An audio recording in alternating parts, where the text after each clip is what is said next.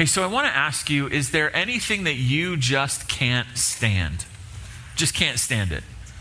Maybe you're like, yeah, being here right now. Oh, sorry about that. But what is it? You just can't stand it. For me, it's ranch dressing. Can't stand it. Sour cream, cottage cheese. Like, we put rotten milk on top of fruit and call it healthy. Like, I'm never going to understand that. So for me, it's like almost like all white condiments. I just cannot stand mayonnaise, all that stuff. Gross, disgusting. What about you? What can you just not stand? Just can't stand it. See, it's interesting. Thank you for that. It's interesting that when we read the account of Jesus' life, that the thing that most people couldn't stand was him. You recognize that? In John, the book of John, we're going to have 4 chapters of no conflict. But as soon as we get to chapter 5, there is a dark cloud that forms over his life until he's betrayed, tried, convicted, and crucified. In the book of Mark, it's only 1 chapter. The first chapter, no conflict. He's amazing. As soon as you enter chapter 2, the conflict begins. By the beginning of chapter 3, there's already a plot to have him killed. So in the book of Mark, over 80% of that book has has a negative reaction to Jesus in that book. I mean, what did he do that was so awful and objectionable? What did he do that people just couldn't stand? Oh, yeah, he forgave sins and healed sick people and preached against hypocrisy. What an awful guy, right? Didn't follow the man-made rules. He made distinctions between those who believed in him and those that didn't. I mean, it got so bad that in Mark chapter 6, it says many of his disciples turned back and no longer walked with him. There were thousands of people following him at one point, and those thousands of people get down to 12. By chapter 7, the religious officials have sent officers to have him arrested. By the end of chapter 11, the plot to have him killed is moving forward with rapid speed. So at this happy hippie, throwing up the peace sign everywhere, singing all you need is love all the time, Jesus, that guy doesn't get rejection, arrest warrants, and death threats. So as we ask the question, who is Jesus really? As we seek to answer it from the opening verses of the book of John, we're brought face to face with the truth that he is the disliked Jesus. The real Jesus is a disliked Jesus. See, we see him now with over 1 billion people that call him his followers, and he's one of the most loved people in history. But at the very end of his life, there were less than half a dozen people who were even willing to be seen with him. The truth that Jesus was disliked and then detested and discarded is at the heart of what we need to know about the real Jesus. You cannot know the real Jesus unless you know why it is so many people eventually disliked him. And actually, he is the disliked Jesus because of what John says in verse 9. The true light, which is Jesus, which gives light to everyone, was coming into the world. The reason Jesus was disliked has to do with this word light in verse 9. Ultimately, the light is Jesus. The word light is connected to the words he and him in verse 10, where it says he, the light, was in the world and the world was made through him. So this is Jesus. Jesus, verse 9, is the true light. The idea there is that he reveals the truth about God. He reveals the one true God. He speaks the truth. His light shines, the truth comes out of him, and it exposes the darkness. It exposes the errors and the lies that we believe. As the true light, there's nothing artificial about Jesus. He's the real thing. He's the genuine, true revealer of God. What he says is true, regardless of what he's speaking on. He's the ultimate expression of who God is. So here's Jesus, just like we did child dedications just now. When Jesus was 8 days old, his parents brought him to the temple. And there was a man there named Simeon. And when he held Jesus, he had this moment where he proclaims in a prayer, my eyes have seen your salvation. So he's talking to God. He says, my eyes have seen your salvation that you have prepared in the presence of all peoples, a light for revelation. There it is, the idea that he reveals truth. He reveals God, a light for revelation to the Gentiles and for glory to your people Israel. All Simeon is doing is simply quoting texts, prophecies about Jesus in the Old Testament, like Isaiah 9:2, which says, the people who walked in darkness have seen a great light. Those who dwelt in the land of deep darkness, on them light has shone. Isaiah 42:6 predicts Jesus, saying that God would make him a light to the nations, not just the Jewish people, but all people everywhere. He would be a light to the nations, to open the eyes that are blind, to bring out the prisoners from the dungeon, from the prison, those who sit in darkness. And Isaiah 49:6 says about Jesus that God, quote, will make him a light for the nations. Why? He continues, that my salvation might reach to the end of the earth. Or like verse 9 says, every single person, everyone. Salvation would reach to the end of the earth. So I think all of this is in John's mind when he writes verses 9 to 13. That others may claim to reveal God to us, and some may get nothing right, and others may get a whole lot right. But Jesus is the light. He is the accurate, complete, ultimate divulging of who God is, and what God is like, what God wants. See, God has given us things that reveal who he is. He's given us creation that reveals who he is. He's given us history, and he's given us our consciences that reveal who he is. The Old Testament reveals who he is, and all of these are true, but all of them are incomplete. They're provisional. They anticipate the ultimate revealer, the ultimate divulger of who God is, which is Jesus, the light. Now, verse 9, Jesus is the light, quote, notice, which gives light to everyone. So Jesus is the true light, and he's also the exposing light. Now, what does that mean? Notice that it says there, what does it mean that he gives light to everyone? What does this mean, he gives light to all people? Well, some take that as saying that everyone's going to be saved. That light is salvation. It gives light to everyone. Every single person will be saved. Others say it refers to prevenient grace, which is the idea that grace goes out to all people everywhere and gives them the ability to overcome their sins and choose to follow Jesus on their own and be saved. Others still will say that this light that he gives refers to reason or the ability to understand right and wrong. I don't think it means any of that, though. As you follow light in the book of John, what you find is that like physical light, the light that John is talking about here exposes. It exposes the truth about God. And with this phrase in the middle of verse 9, he's saying that Jesus exposes the truth about people in relationship to God. Since Jesus came in the world, he as light has shined on the human race. His shining on a person reveals the truth about that person's heart towards God. That exposes where a person truly is in their relationship with the one true God. So he shines on every person. And how each person responds to him will either be positive or negative. Either they will come to the light or they will flee and remain in darkness. So if Jesus is the true light, then it would be good for all of us to, point number one, admit Jesus exposes the truth about us and God. Admit Jesus exposes the truth about us and God. In other words, who Jesus is and what he says about us is what you and I really are. All of us too. Notice verse 9, everyone. When the light that is Jesus shines on people, especially through what he says, he always divides. He always forces a distinction. He always forces us to choose.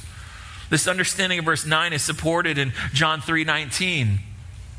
Where Jesus is speaking, he says, this is the judgment, which means this is God's assessment of humanity. This is what God thinks about human beings. The light has come into the world, that's Jesus, but people loved the darkness rather than the light because their works are evil. For everyone who does wicked things hates the light and does not come to the light, lest his work should be exposed. There's what the light does. It exposes us. It shows us who we really are. Whoever does what is true comes to the light so that it may be clearly seen that his works have been carried out in God. So Jesus simply shines. The light simply shines, but when it does, it divides people into those who love the darkness and hate the light, and those who flee from the darkness and come to the light, because where they are with God is exposed.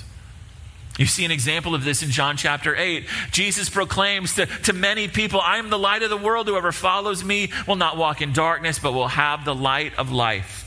So he proclaims light. He proclaims the truth. And the religious leaders respond immediately with, you are bearing false witness about yourself. Your testimony is not true. Why did they respond that way? Because the light shined right onto their hearts. He shined right into their lives. And they were exposed where they're really at with God in that moment. In verse 18, Jesus replies to them and says, I am the one who bears witness about myself, and the Father who sent me bears witness about me. Why? Because what I say directly connects to the Father. My words expose your true relationship with God. He continues, you know neither me nor my Father. If you knew me, you would know my Father also. In other words, Jesus exposes where you and I, each of us, are truly at with God.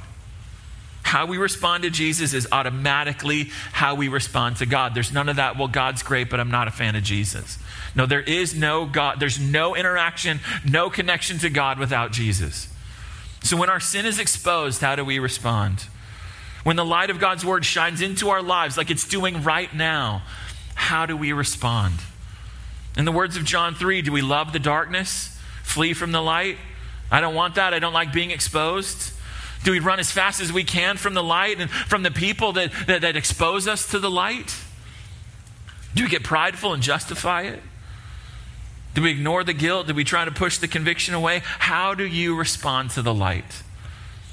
See, for some of us, we need to grow in how we respond when those who know us best and love us most shine the light of Jesus into our lives. We need to remember that the fact that we have any light in our lives at all, the fact that we even know the name of Jesus, is an expression of God's love for us, and that he only ever wants what's best for us. For others, it's time to stop running from him. For others, it's time to come to him. No matter what you've done, no matter what's been done to you, no matter how many times you've run from the light, no matter how many times you've pushed it away, no matter how many times you've even expressed hatred for the light, he remains a Savior. He will forgive you. He will save you. He exposes us. His words expose us. So how will you respond? To switch the metaphors, he is a fork in the road for every single person. One path leads to light. The other path remains in darkness. You decide. To switch the metaphor again, he is the sun to the world of human beings. He's the source of light. He's the source of truth. He's the source of reality. He exposes the truth about us and God. And like the sun, he shines on everyone. And like the sun, he is free to everyone. Like the sun, no one can escape his exposure. And when we're exposed, there is no one so dirty or so dark that he cannot set you free and bring you to God. Turn from the darkness and turn to the light. Jesus will show you mercy. But John, you don't know who I am. You don't know what I've done. And you're right, for most people here, I don't know that. But I know who Jesus is. Where your sin increases, what does the Bible say? His mercy increases all the more. His forgiveness increases all the more. He will never push away a single person who comes to him for mercy. See the darkness for what it is. It is a lie that wants your destruction. See Jesus for who he really is. God's light, God's truth that only wants your good. Now, not only does Jesus expose the truth about us and God, but doing that was no small thing for him. Look at verse 9 again. The true light, which gives light to everyone, was coming into the world. He was in the world, and the world was made through him. Jesus is called the one in verse 9 who was coming into the world, making Jesus the incarnate light. Incarnate light. The carne. Does that sound familiar? You ever had chili con carne? What does that mean? Chili with flesh, with meat. Flesh sounds kind of weird, right? Chili with meat. Well, look at verse 14. Jesus is the Word who became flesh. He's incarnated. He put on skin. He came into the world, into humanity, because he's not from humanity. Verses 1 and 2, he's from all eternity. Jesus is deity, verses 1 to 3, who came to humanity when he was born to Mary and Joseph. He's not a deity that dwells on some mountain, kind of ignoring us most of the time, but every once in a while looks down and goes, I don't like that. There's a lightning bolt. Like that. That's not Jesus. That's not Jesus. Notice verse 14, he became flesh and dwelt among us. He lived among us. He died among us to bring us to God. I watched a YouTube video this week about the 10 states with the most people that live in it who were not born and raised in that state. Arizona was on that list. Are you surprised? I'm not surprised about that. Arizona was actually third in 2021. We're just full of people who aren't from around here, right? Myself included. Jesus certainly wasn't from around here. He was not of this world. He came to the world, verse 9, meaning he was born. The first phrase of verse 10, he was in the world. The idea that he was surrounded by humanity. The idea is that he didn't dip his toe into humanity and go, oh, that's gross, I don't like that, and peaced out. No. He was here for about 30 years. And this is incredible because he's also the creating light. Look at the second phrase in verse 10. The world was made through him. Not only is Jesus the creator of all things, verse 3, but verse 10, he's the creator of every human being that has ever lived. He's the creator who entered humanity when he was born. That's the end of verse 9. He lived among humanity for a while, 30 plus years. That's the first phrase of verse 10. And he is our creator. That's the second phrase of verse 10. Now, the word world in John, which we saw at the end of verse 9 and throughout verse 10, that word world, and the way that John uses is it's kind of like the word trunk in English. So what does the word trunk mean? Well, if you're at the zoo, it's the nose of an elephant, right? But if you're in the forest, it's the base of a tree. If you're near the pool, it's what men wear to go swimming. If you're looking for gold, it's what you put your treasure in. If you're behind your car, it's what you put your luggage in. So what does the word trunk mean? It's one word with many meanings based on context. And that's the same thing with the word world in the book of John. Many meanings, one word. And most of the 60 times that John uses the word world in this book, it is with a negative sense. So when John uses the word world, it typically doesn't mean the universe or the planet. It typically doesn't mean just human beings in general or all people without exception. Search world in the book of John later, and you will see most uses are negative. So I'll give you a summary of what John says about the world. The world is said to have no relationship with God or Jesus. Look at verse 10. It says at the very end, the world what? Did not know him, did not have a relationship with him. In fact, the world hates Jesus and his followers, and that's because Satan is the ruler of this world. Chapter 12, verse 31. The world's sin needs to be taken away. The world needs a savior because it needs saving. Those who believe in Jesus not only are not of this world, but chapter 17, verse 16 says they are rescued out of this world because this world is the object of God's judgment. The world does not have a single believer in it, in fact, in the book of John, because believers are saved out of the world. The world rejoiced when Jesus died. And even though he's the savior of the world, even though God loves the world, even though he gives eternal life to the world, since he's the light, he's the source of truth for the world.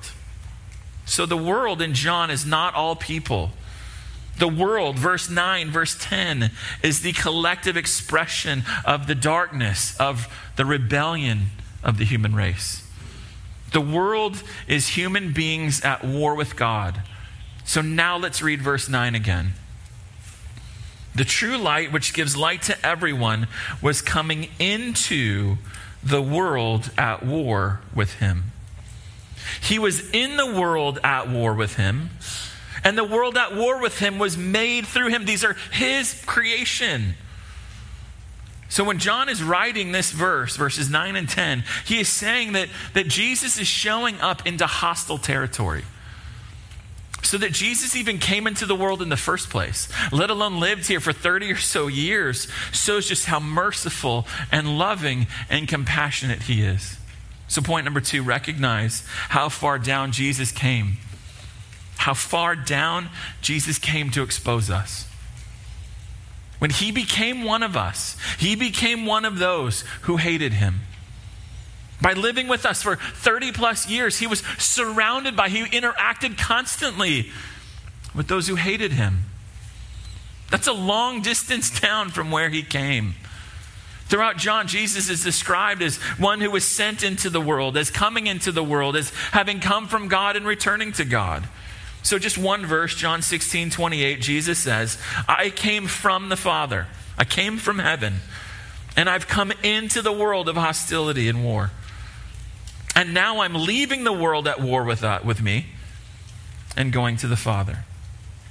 So to expose us, to give us the truth, to show us our sin, to show us our need to be rescued, he leaves his eternal, satisfying relationship of love with the Father and the Spirit. He leaves the perfect environment of heaven. No sin, no discomfort, not even anything slightly annoying in anything that he saw or heard or even smelled. He never heard an angel sing out of tune.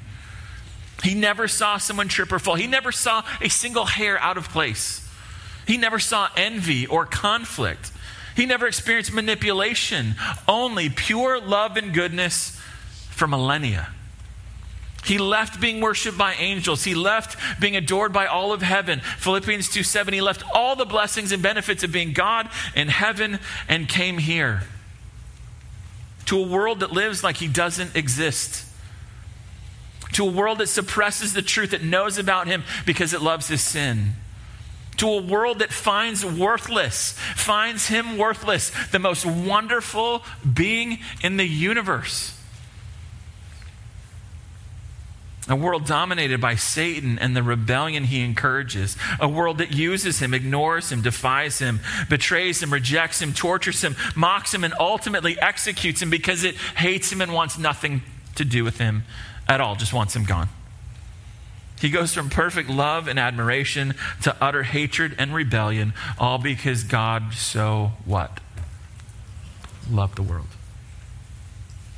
His life and death was a rescue mission into hostile territory among people that hate him. And he knew all of that, and he came anyway. I mean, how many people like going to places where they know just one person in that room is not going to like them?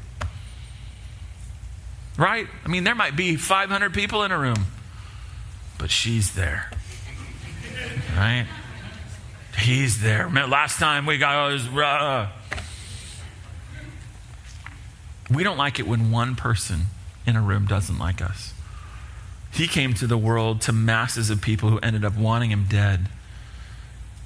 And they wanted him dead because he exposed the truth about their relationship with God. And he still does it today. Not much has changed. The real Jesus isn't loved or admired. He's distorted. He's used to promote agendas. He's ignored. He's told many other things are more important than that Jesus guy. He's used to make people rich. He's lied about. He's caricatured as toys and cartoon characters. False ideas are propagated about him as true. People even pretend to be him. I'm Jesus. So the people will treat him as if he was Jesus, give him the allegiance that only the real Jesus deserves. And why does he allow all that to go on? I mean, think about it. Like, would you let that go on about you?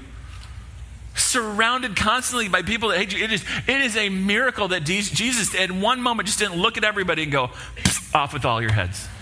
Right? He would have every reason to do that. He would be justified in doing that. So why does he let it happen?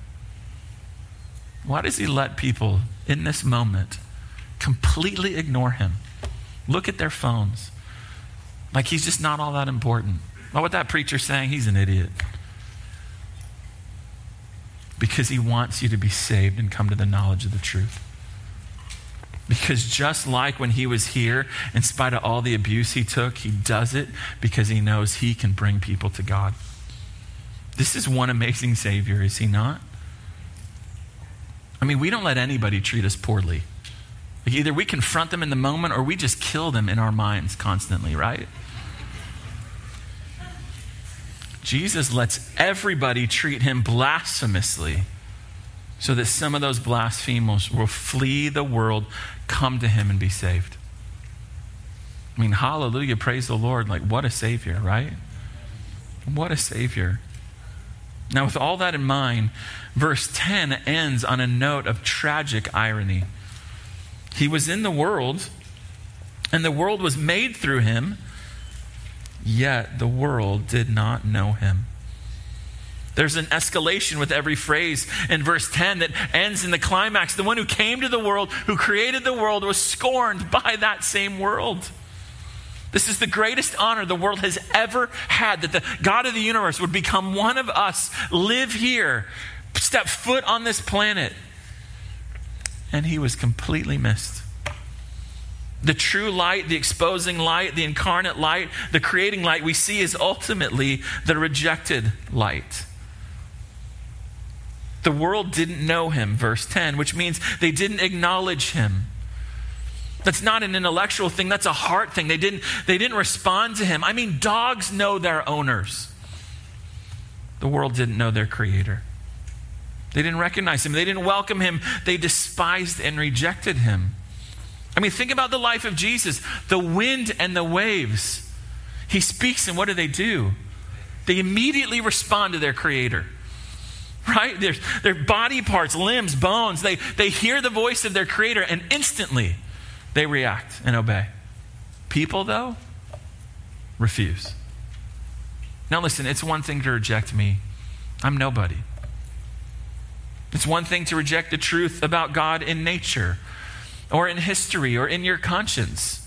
It's another thing to reject the Old Testament writers or even the New Testament writers, but to reject the true light, to reject the one who created you, to reject the one who became a human being, to reject the one who became a man to save human beings like you and me, that is the depth of rebellion and arrogance.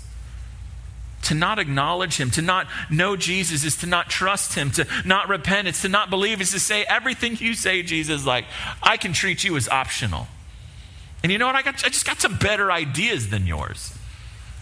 No, you don't. No, you don't.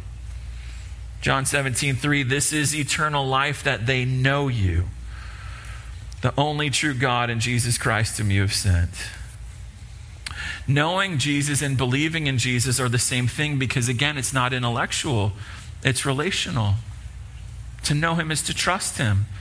To know him is to be connected to him. To know him is to be saved. To not know him is to not believe in him. To not be connected to him. To not be in a relationship with him. It's to be lost forever.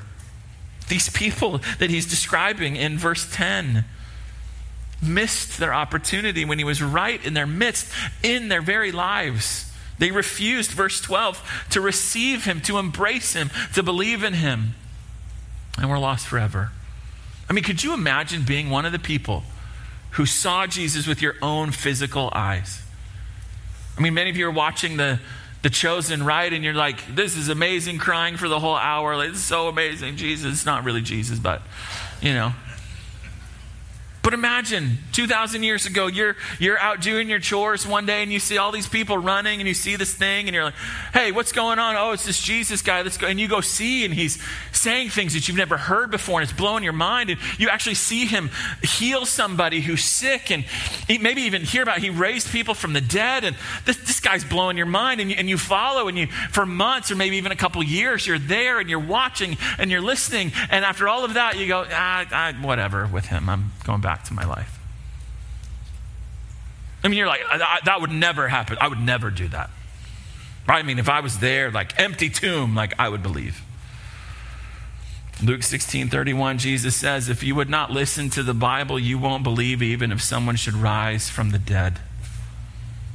And if Jesus is right about that, and he is, because he's right about everything he says, then point number 3, don't run from the truth about you and God. Don't run from the truth about you and God. If you are at the crossroads with Jesus right now, not sure if you're going to come to the light or you're going to flee back into the darkness, don't run from him. Run to him. Don't let it be said of you, oh yeah, he knew the truth. Yeah, he knows he knows the truth. She heard it for most of her life, and she was raised singing songs about Jesus. Oh, he's got dozens of verses memorized about Jesus from Moana, and oh yeah, they know the events of Jesus' life, and oh yeah, he knows theology. Like, he knows his stuff. He used to serve at a church. He used to be on staff. She used to be the super Christian. Yeah, but she turned away from all that. She would never say she hates Jesus, but she just lives like he doesn't exist and really doesn't even care. No, Luke 11:28 says, blessed are those who hear the word of God and keep it. And keep it and hold on to it and don't deviate and are established and rooted and grounded and don't move. You're blessed if Jesus exposes the truth about you and you don't turn from it, but you turn to it, you respond, you repent, you give your life to Jesus. Today, if you hear his voice, if you know that he's after you, if it seems that at moments you're like, is that preacher talking to me? Like, how does he know that? I don't know it. I don't know anything about you, most of you. But God does. And what God does is in moments like this, he speaks right to you. So today, if you hear his voice, do not harden your heart in rebellion. Soften your heart and respond. Run to Christ. If the wind and the waves knew him, if the rocks would cry out and worship to him, but you will not, that speaks to the deadness of your soul. Don't be like Jonah. We read that story to him all the time, our kids all the time, because there's that big fish. But I read that to my kids all the time, and then I pray with them, God, please don't let these kids be like Jonah who run away from you. May they always stay committed to you because they trust that you always want what's best for them. Jesus only ever wants and Jesus only ever does what's best for you. Why? Because he's your creator. He knows you. So don't run from him. Run to him. He will forgive you. He will save you. He will bring you to God. Now, if you're listening, you're like, Pastor, you're pretty fired up about something that I just don't see. I just don't get it. I don't get what you're saying. Keep looking at my phone. Can't wait to get out of here. I just don't see it. Listen, if you don't see that the light is Jesus, it's because you are blind. It's because you're blind. But a blind man or a blind woman would be foolish to deny the existence of the sun just because they don't see it. It just might be that you don't see Jesus because you don't want to see Jesus. Many don't want Jesus. They don't want to see Jesus just like criminals don't want to see policemen. Even though he loves rebels and he will give you eternal life. The pastor tells a story about a man named Robert J. Thomas. In 1866, he left China to bring the good news of Jesus to the people of Korea. Filled with love for the Korean people and a desire for Jesus to shine among them, he boards a ship in China, an American ship, bound for the city of Pyongyang with a large supply of Bibles to give away. As the ship got closer to the city, however, a fight broke out between the American ship and the Korean Coast Guard. The ship eventually caught on fire, and all the passengers were killed except for Mr. Thomas. As the ship was sinking, he was struggling to reach the shore. He staggers onto the beach, his arms filled with as many Bibles as he could carry without drowning. And as he got to the shore, there were Korean soldiers there to welcome him, and he thrust the Bibles into their hands. And they take the Bibles and put them down, take out their clubs, and club him to death. Now, that's a tragic story, but it is incredibly similar to the experience Jesus had when he came to this rebellious world. Just as Mr. Thomas went to Korea out of love with the message of salvation only to be killed, so Jesus came into this world because of his great love for this world of rebellious human beings like you and me, a world that rejected him. He comes to that world and got rejection. And the question is, will you reject him too? The light, Jesus has, yes, he has come into the world, but he has come in to you right now. How will you respond? He has come to you, so come to him. Instead of disliking him, reject the darkness and run to him and be saved. Let's pray.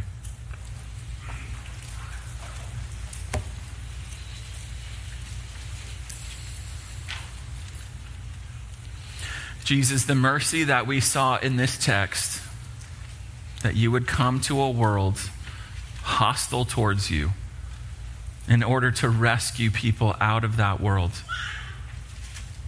is something that I think we will spend endless ages marveling at and never plumb the depths of. Jesus, I pray for every heart here. I pray that today, for some, would be a day when they finally say, I'm putting my hostility down. I surrender. No longer going to flee back into the darkness. I'm going to come to the light. I'm going to come to you for forgiveness and mercy and be saved. And for others here who you have done that for already, may we never be arrogant about that. May we always remember the mercy and the grace that you've shown us as we try to help others, as we try to point those people to you so they can see the wonderful, gracious, amazing, beautiful Savior that you are. Do this, please, for every person here. Do this, please, for everybody watching. Do this, please, so people see just how incredible and great that you are. It's in your name I pray, Jesus.